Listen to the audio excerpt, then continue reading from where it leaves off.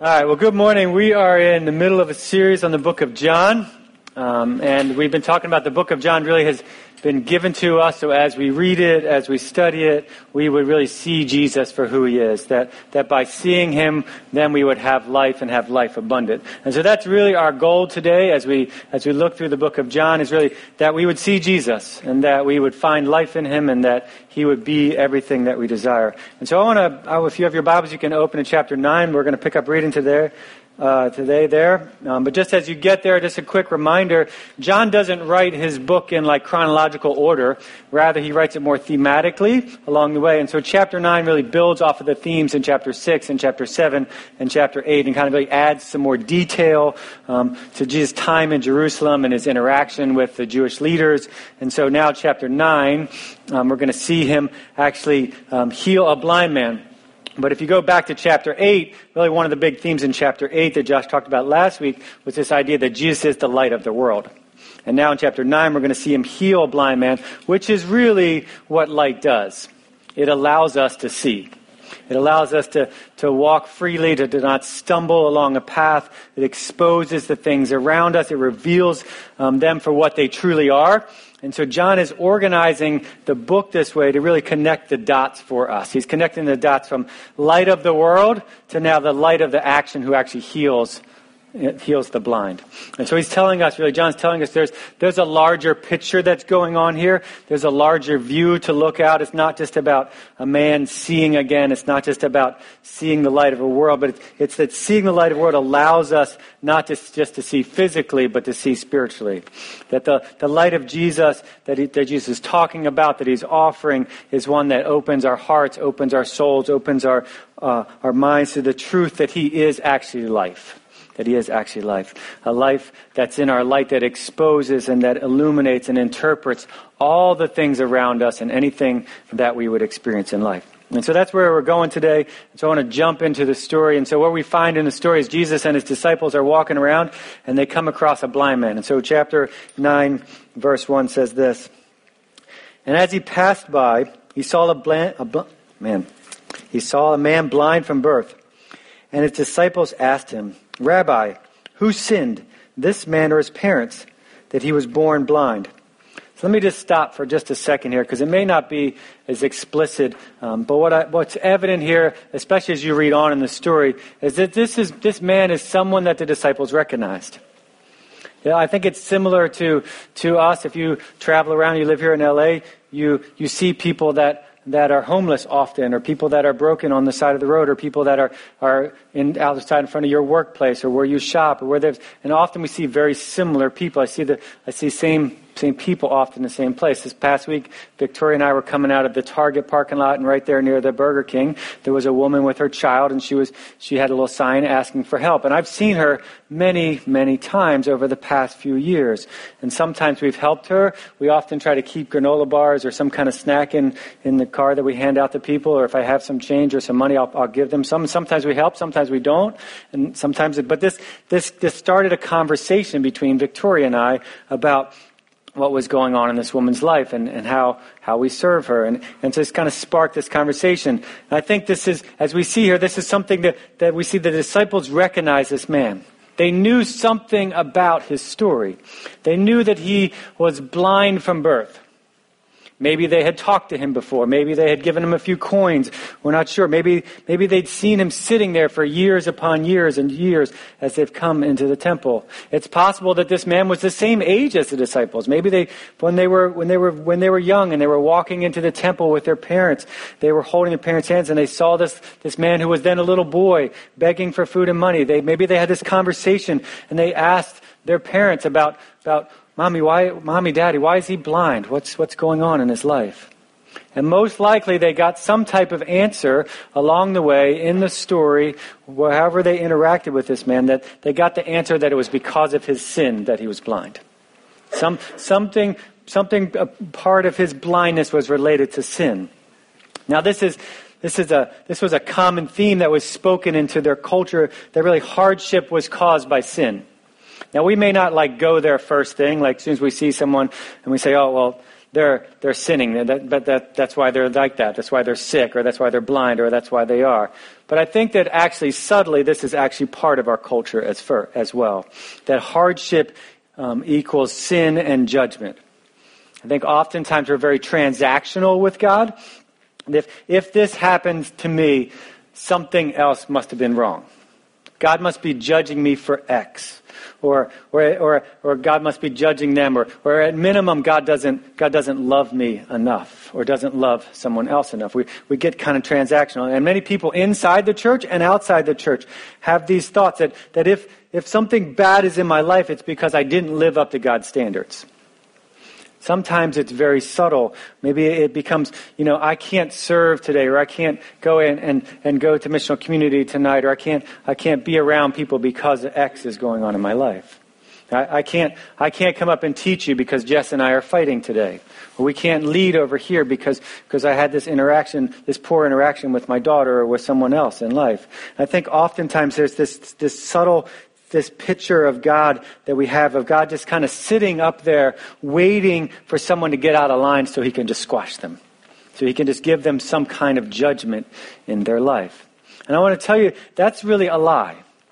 That's really a lie. That's not the true full picture of who God is. Of he's just waiting to squash someone. That's not a true picture of the God of the Bible. God is not looking for perfect people to bless.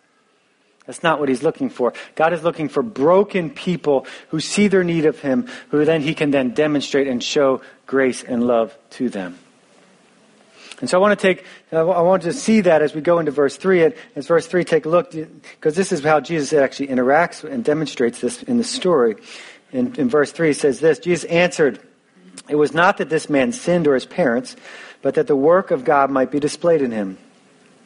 We must work the works of him who sent me while it is day. Night is coming when no one can work. As long as I am in the world, I am the light of the world." So Jesus turns this question around, and in many ways, he says the effect the human causes of this blindness, the human causes of things, are not the decisive explanation of what's going on here. Just the things that we see are not the decisive explanation. It says that it wasn't this man who sinned or his parents. His blindness was not based on human causes, but rather that the works of God might be displayed in him. There was a purpose that God had for this. John Piper says it this way. He says, divine purposes are decisive reasons. Divine purposes are decisive reasons, not human causes are the decisive reasons. The idea is that the reason why humans are not really, or human causes are not the ultimate explanations for things is God is not a responder, but he's actually a planner. God doesn't just respond to things, he's actually planned it from the beginning of time. In other words, when God ordains that something happens, God is not really on the backside just responding to what a human does. He's actually on the front end planning the purpose behind the human causes. The truth is that God being a sovereign planner is that, and he's not really a reactionary responder, really has really profound implications in all of life. What this means is that no matter what mess you're in or what pain you're in or the causes of that mess or the pain that's going on in your life, that's not the only decisive way to explain it. We don't just explain it by the things that we can think about or think that we understand. What this means is that God has purpose in that. Yes, there are human causes. I'm not denying that. There are things that we do in our lives that actually have some consequences and have some results that play out in that. And there may be things that we need to turn from and repent of and to turn from your life. And some hardship in your life may be related to sin. Maybe related to sin in your life or sin in the life of someone else, or just sin because we live in a broken world. But those causes alone, those things in your life, are not the decisive determining factor in the meaning of the mess or the pain that's going on in your story. What's absolutely decisive is God's purpose in it. And so when Jesus says the purpose of his blindness is that the works of God might be displayed in him, he's really revealing the works of God has value that overweighs the years and years and years of blindness. Both for this man and for his parents. You think about that, it wasn't just this man's struggle that he was blind, but his parents and all those who cared for him. And so Jesus is saying all of those things, the value that God has for this outweighs all of that. That's a pretty heavy thought. That's a pretty deepful thought. For Jesus, really, blindness from birth is sufficiently explained by saying God intended to display some type of glory through his blindness. In just a second, we'll see that Jesus actually does heal him, that the glory of God's power to heal this man is on display through this story. But there's nothing to say that this man has to be healed. That it's only purposeful when something good happens in your life, when something good comes out of it, or when an illness is removed, or when you're healed from a sickness, or someone that you love is healed from a sickness. That's not how it always works. If you look at the story of Paul, oftentimes we see Paul crying out many, many times for this thorn in his flesh to be healed, to be removed. And Jesus says this in 2 Corinthians 12:9. He says, "My grace is sufficient for you, for my power is made perfect in weakness." Basically, I will put my power on display, not by healing you, but by sustaining you in the midst of this hard thing. So his power, in other words, his healing power can be in the works of what we see in John 9 by healing, but also in 2 Corinthians we see by sustaining. So the common thread in both of these cases is really the glory of God, that the blindness of those around would see the glory of God, and that this man's blindness was for the glory of God, and that the thorn in the flesh that Paul had was for the glory of God. They're both for God's glory. They're both for God's glory. So suffering really can't have its ultimate meaning unless we're in relationship with God, unless we understand it through God. Now here's the deal. None of this is going to make sense. None of what I just said is going to make sense or be helpful or be relevant to you in your life unless God and himself and his works are your greatest treasure. See, in order to embrace this truth that we have value in the revealing works of God more than just the physical things that we can see in sight alone, that there's more value than all of life, God has to be the most valuable. If God isn't the most valuable, then everything else is going to outweigh, and we're going to weigh what we think about things based on that. And I know that many of you, as I know your stories, have sickness and have hurt in your story and sadness in your story, and many hard things that you've walked through. And we get to mourn those things. We get to feel deep pain of loss. And that's real. And God, I want to tell you that God mourns that brokenness as well. God mourns the brokenness in your life. It's good news that if God grieves over your sin, then that frees us up to grieve as well. It frees us up to mourn as well. For many of us, the only way we've actually dealt with past pain in our lives is really to pretend that it didn't happen, or to just kind of stuff it in the back of the closet. But I want to tell you, we have to grieve. We need to mourn, to simply say, this happened to me, and it was terrible, and it was really hard. You see, if you look at Jesus' story, you see Jesus in Lazarus. One of Jesus' close friends, Lazarus, dies. Remember that part of Jesus' story? And he knew, if this is pretty amazing, Jesus knew he was going to raise him from the dead. Jesus knew he was going to raise Lazarus from the dead, but what does Jesus do? He weeps. Jesus mourns. He didn't gloss over the emotional brokenness and loss. He painfully mourns the brokenness of death, even though he knew what was on the other side. I want to say the truth is that you will never emotionally mature unless you learn to grieve properly. Unless you learn to grieve properly. And biblical grief is different than when we think about grief in our culture. Biblical grief is not about you. Biblical grief is not about you. The Psalms are full of examples of people experiencing pain and suffering and taking it to God and saying, this hurts, I don't understand it, but I know you're here. This hurts, but I know you're here. We need to acknowledge God's presence in the midst of pain. that God is always present, and that sin grieves God, that pain grieves God. God knows what happened.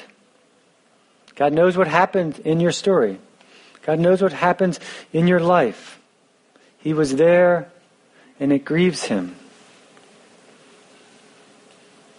And I know that from many of your stories as well, that you understand the depth of this.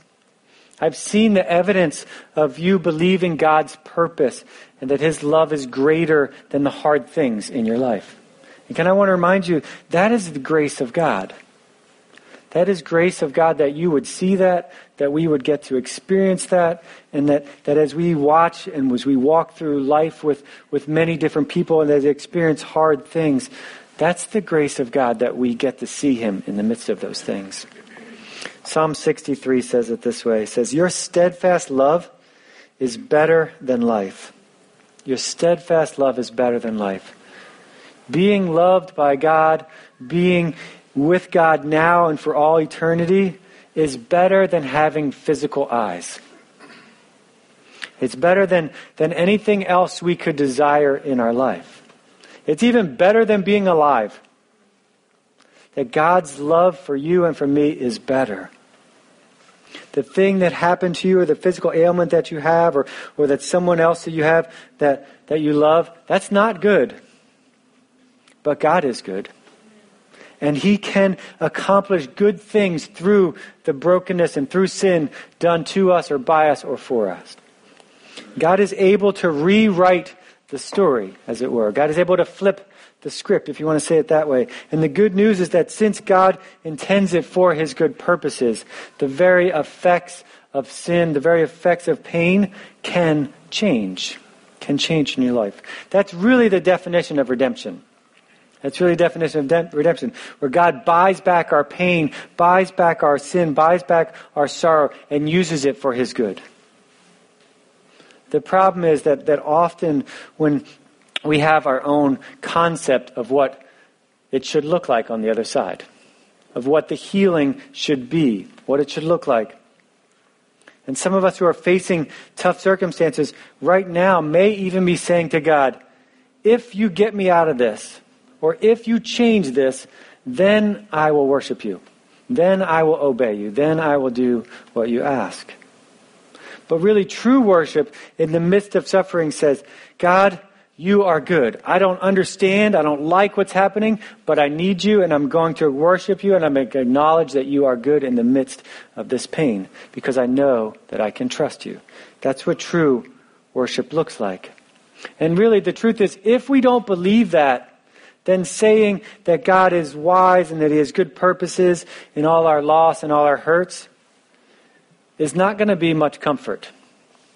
Just saying it like some mantra or just telling somebody that will just be empty words. It'll be something else that we'll try to bear up under and try to hold the weight of.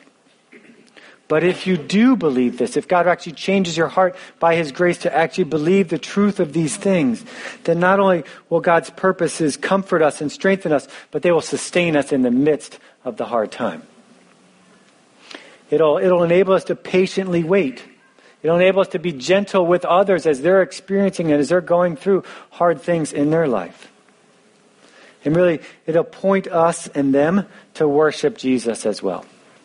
Which is really what this story is really all about. It's about worship. Really, worshiping God in the midst of hard things. We're going to go on to verse 6. And we'll see that Jesus reveals God's purpose in pain of this. Verse 6. We're going to see also, too, this man is going to kind of go on a journey of worship along the story. So verse 6 says this, having said these things, he spit on the ground and made mud with the saliva. Then he anointed the man's eyes with the mud. And he said to him, go and wash in the pool of Siloam, which means sent. So he went and washed and came back seeing. And as you read on the story, what's going to happen from here on is, we don't have time to read all of it, is the man's going to have 5 conversations. It's going to 5 conversations that play out after this physical healing. And step by step, this blind man's sight of who Jesus is will become clearer and clearer and clearer. And his boldness will become stronger and stronger and stronger till we really reach the climax of verse 38 with him worshiping Jesus. And I want to look at each one of these conversations briefly. But before I do that, I want to talk about mud. Right? This first thing of mud. Because I think it's important. I think there's a few important things that happen in this healing. So why is mud important? Well, I think the first reason is this: Jesus never does anything without a purpose behind it. So why does he use mud? What's significant about mud? What is he telling us with this mud? Well, what maybe not be so obvious to us, but would have been to those in that culture who are watching and hearing the story and are reading about it in the book of John here, is that Jesus did this, really used this mud, was really against the Pharisees and their understanding of the law to do it on the Sabbath. Jesus purposely unleashes a controversy here by using mud. Not for controversy's sake, but to say that he is the light of the world. That his light would be shown, resulting really in exposing the sin and the things that the Pharisees and those the religious leaders of that day worshipped. So how do we know that? Verse 14, I'm going to get there. Verse 14 says this: Now it was the Sabbath day when Jesus made the mud and opened the eyes. And we see that if you go on in the story, that they're not happy about this happening on the Sabbath. This mud making is explicitly connected with the Sabbath and the Pharisees. And when we look at their reaction in a minute, it's obvious to them that this was a direct attack on their beliefs. Now, to understand this further, I think we need to understand that the word mud here, or clay, is also the same word that's used for dough. The same word that's used for dough. And so one of the extra laws that the Pharisees had developed along the way, with the command not to work on the Sabbath, was related to the kneading of dough. You weren't allowed to make bread or to knead bread together or knead dough together on the Sabbath. And so this use of mud and forming it and putting it into this man's eyes, Jesus had broken the law of kneading dough. And Jesus is making a significant statement here. He's saying, I am the Lord of the Sabbath. I'm the one who defines the Sabbath. He's also showing the point of the Sabbath, really rest, is actually for healing. That the point of why we rest is for healing. And so Jesus, the point of the Sabbath rest is that for humans we were helpless, and God creates and he sustains and God heals, that we don't. He's the one that does that, not us. This is really, as well, I said this earlier, that this kind of builds off of the other chapters. This is a flashback to chapter 6 and Jesus being the bread of life.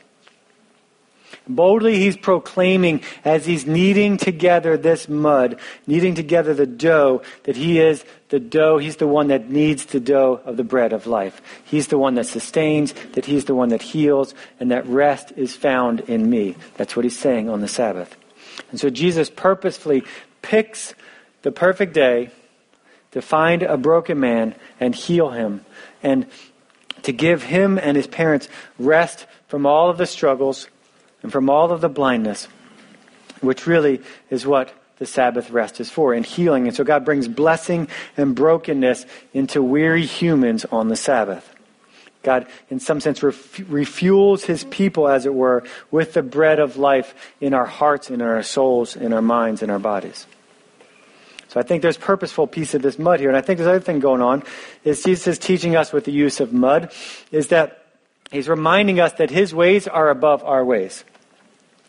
He often, as you look through Scripture, you look through the Bible, Jesus often uses people, he uses strange circumstances, he uses things outside to accomplish his work. Jesus always uses something else to accomplish his work. God always does that. Jesus could have simply just spoken and this man's eyes would have been healed. He could have just said, see, and the man his eyes would have been open. He's done that before. He spoke and people were healed. And as you look through most of the stories in the Bible, in the midst of God doing something amazing, he usually brings it to fruition through the things that he's actually created. Proverbs 21:31 says it this way: the horse was made ready for the day of battle, but the victory belongs to the Lord. Basically, God doesn't need the horse, but he's going to use the horse to bring about his purposes. As you think about this idea, God using things outside of himself and the things actually using things he created to accomplish his purposes, what are some things you can think of where God uses physical things in the world to produce something else?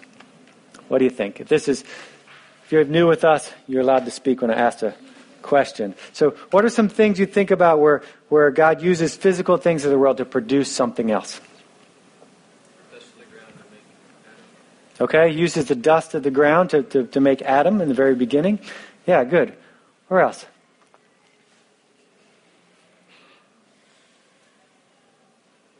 Water. Has water come out of the rock. Okay, uses the rock to produce water. Okay.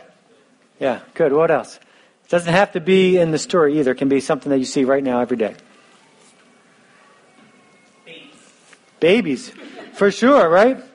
God uses sex to produce life, to produce kids, to produce more humans. Yep. God could just make them appear.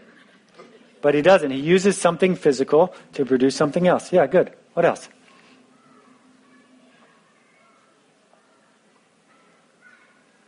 Just like seeds transforming into food. Yeah, he uses seeds, trees, plants to produce food which sustain life, to give off air so that we can breathe, all those things. He uses those things to produce something else we need. Yeah, good. What else? He works through us in the church. Okay. To minister to each other, to bless each other. Yeah, he uses the means of people to remind people of who he is, to image him, to care for people, to comfort them, to point them to Jesus. Yeah, good. What else?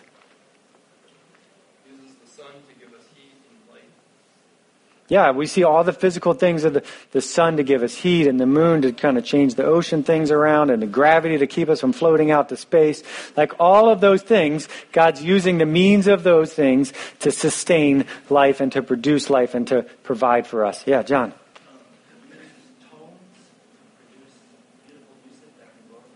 Yeah, he uses the tones of our voices and the tones of instruments that are created so that people can create beautiful worship for him. Yeah, good. What else?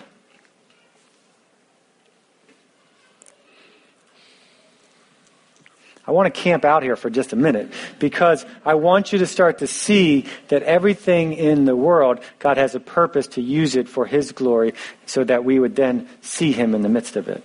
That's really what we're doing as we're thinking about these things. And maybe we don't have to camp out there anymore because I just said it. But I want to remind us that God does not despise the physical world.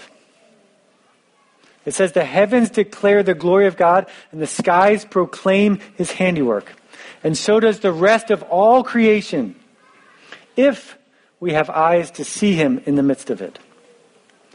There are so many things in this world, when you get down to the bottom of it, like we just don't understand how they work. Like people way smarter than me, way smarter than probably you. I know you're a lot smarter than me, many of you. But we get down to the bottom of things and like, yeah, this medicine works for this healing, but we really don't know why. It just it changes something, and if you take penicillin, you get better. Right? We don't really know in many ways. And the answer, when we actually come down to it, is it actually must be God using the things that were created for his purposes. And I want to remind us that he wants us to see him in the midst of all of creation so that we would then worship him for all the things that he's made and all the things that he's done. If our eyes are open to see that the final explanation is God, then God using mud or God using medicine or God using food or trees will draw our hearts to see that there's purpose in the pictures and really the depth of God and what he's doing. And so this man here is healed by the use of mud. And then the next 35 verses, really, we see people trying to make sense of this healing. They're saying, they try to make sense of what happened here. So we don't have time to read all of it, but I want to go back and highlight just a few things. And what we kind of see as this man takes a journey in understanding and seeing God in the midst of these things. So the first people that come into the story to talk to this man are the beggar's neighbors. And they're in verses 8 through 12. And we find them basically arguing amongst themselves and arguing with this man whether or not he was actually the blind beggar. They're like, are you sure it's you? Are you sure that it's not someone else? They're arguing amongst themselves. They're like, no, that can't be him. That can't be him. Are you sure it's you? I think often when God changes us, or those around us, those that are closest to us, often have the hardest time believing it. It can't be you. There's no way that you changed. You always interact this way. Why are you acting this way now? What's your motive behind it? We doubt often that God can change people. We doubt that change can actually take place. And the truth is, when we doubt change in the lives of others or in our own lives, we're basically saying, God, you are not powerful enough to fix this problem. You're not powerful enough to change people. And that's really living in unbelief of who God truly is. We talked about that a couple weeks ago. And this is what the neighbors are living in. And so they question him and they asked him, and he insists that he is the man who was blind. In verse 10, they asked him this question, basically, so how did it happen? In verse 10, they said this. They said, how does it happen? In verse 11, he says, the man called Jesus made mud and anointed my eyes. So they asked him how he started to see, and he says, the man named Jesus, or called Jesus, opened my eyes. At this point, he simply calls him the man. Not like the man like the good man, but just like he's some man. He knows his name is Jesus, but he simply calls him the man. Now keep track of this and watch his progression, because God's going to heal his spiritual blindness as he has these interactions over and over and over again. The second conversation we see is in verse 13 through 17 between really the beggar and the Pharisees. And they asked him the same question. How did he receive sight? And he tells them, Jesus spit on the ground, made mud, put it in his eyes, and when he went and washed it off, he was healed.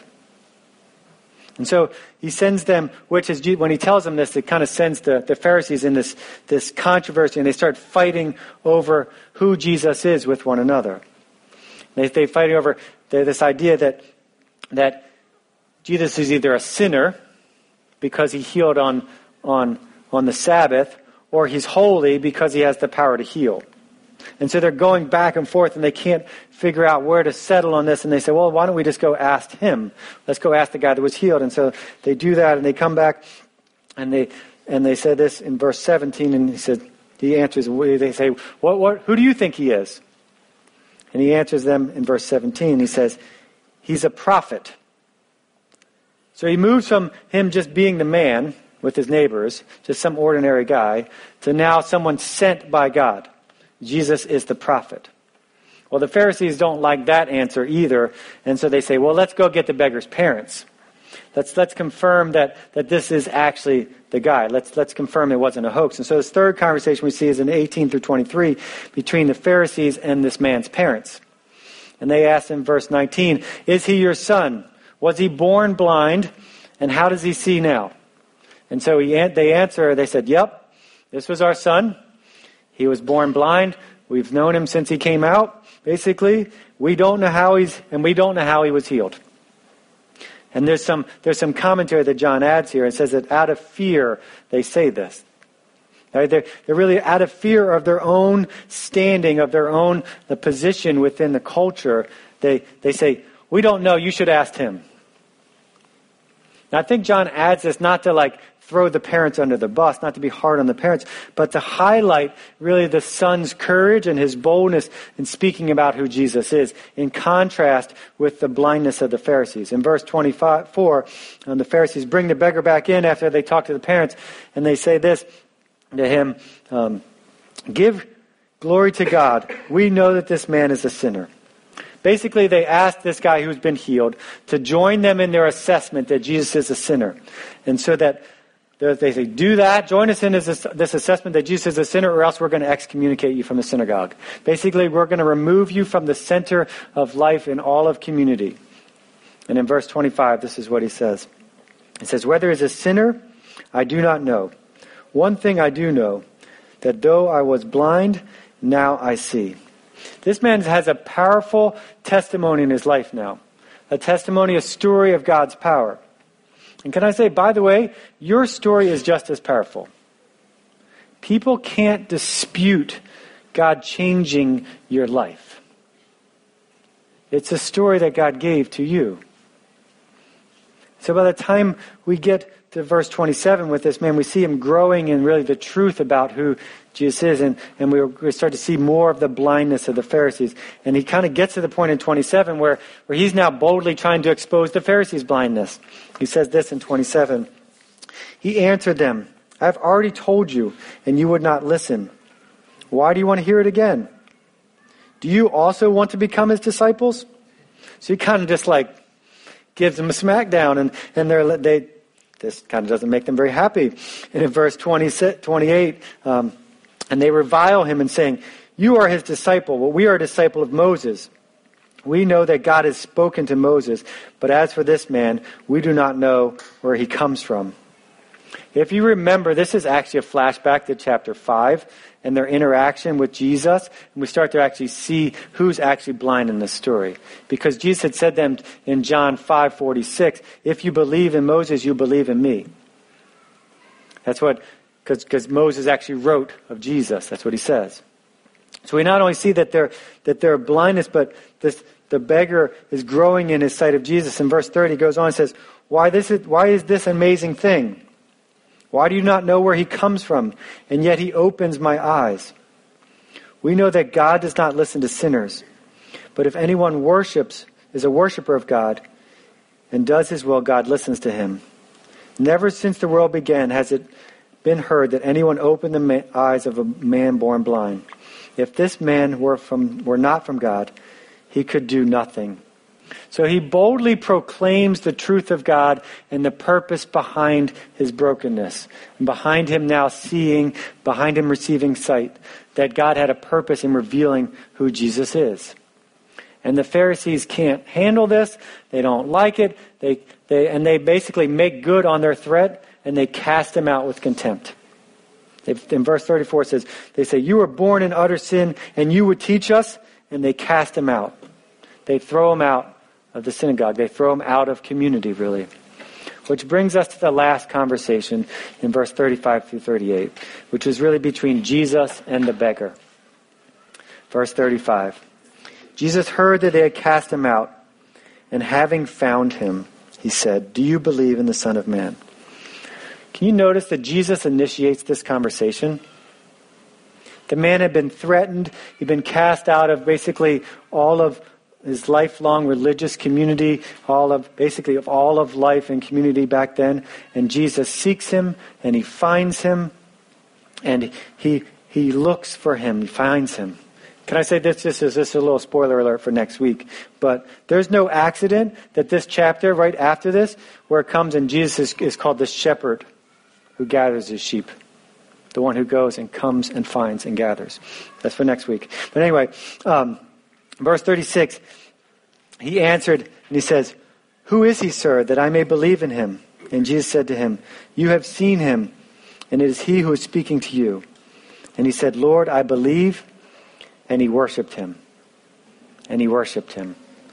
That's the last thing we see or hear of this man. His eyes were opened, and he worshipped Jesus. That's the point of the story, that Jesus is to be worshipped.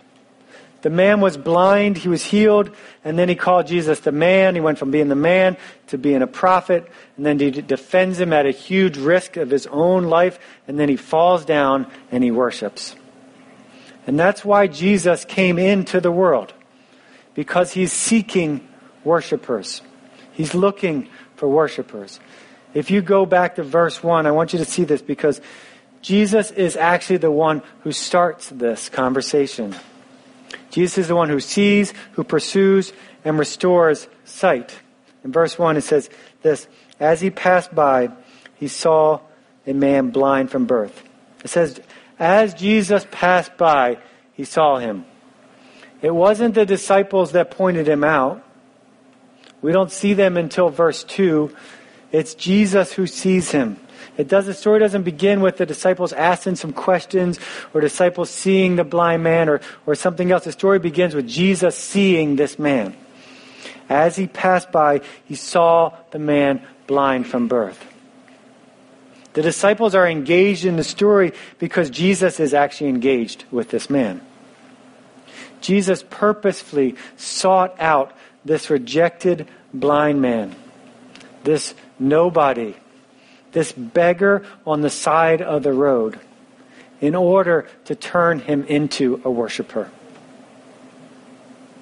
Can I tell you, that is really good news, because that's the same thing that Jesus is still doing today. That he's seeking people out. He's seeking you out. He's seeking me out. He's seeking those that we love out so that he would turn us into worshipers. That he's using all the things of the world, all the stories of your life, all the things that that are around us to open our eyes wider and wider and wider to see his glory bigger and bigger and bigger, so that we would turn into bold worshipers of God. Can I tell you that Jesus sees you? He sees all the things that are going on in your story. And Jesus is passionately pursuing you and calling you and desiring to show you that he loves you, so that you would no longer walk in your blindness, but that you would see him and that you would fall on your face and that you would worship him in all things, just the same way that this blind beggar does. Can I say that's really good news? That's really good news. That's an amazing story of grace. It's an amazing story of love. And that is the God of Scripture, who continues to pursue the brokenness, who continues to pursue those that are cast to the side, and calls them into his family and turns them into worshipers. I'm going to pray, and we're going to go to communion, and really that's what we're going to celebrate. Oh, Father, thank you that you love us so deeply, that you would pursue us, that you would spend your time and energy calling us into your family, that you would pour out your own blood and your own body, that you would break yourself so that the broken could have sight and once again see you. Lord, we thank you that you are the bread of life, that you are the light of this world. Lord, I thank you that now, because you have restored our sight, we get to live that same way. We get to pursue the broken in our world. We get to pursue those that need to see you for the first time, or those that need to see you again and again and again. Lord, we desperately need you to open our eyes to see you more and more. Lord, I pray that through your Spirit you would reveal to us how you're working in even the minute details of all of life. And that would turn to greater and greater worship. Father, I thank you that we get to see this story and we get to talk about these things today, and pray that you would continue to call us to worship as we head to communion. And pray these things in Jesus' name. Amen.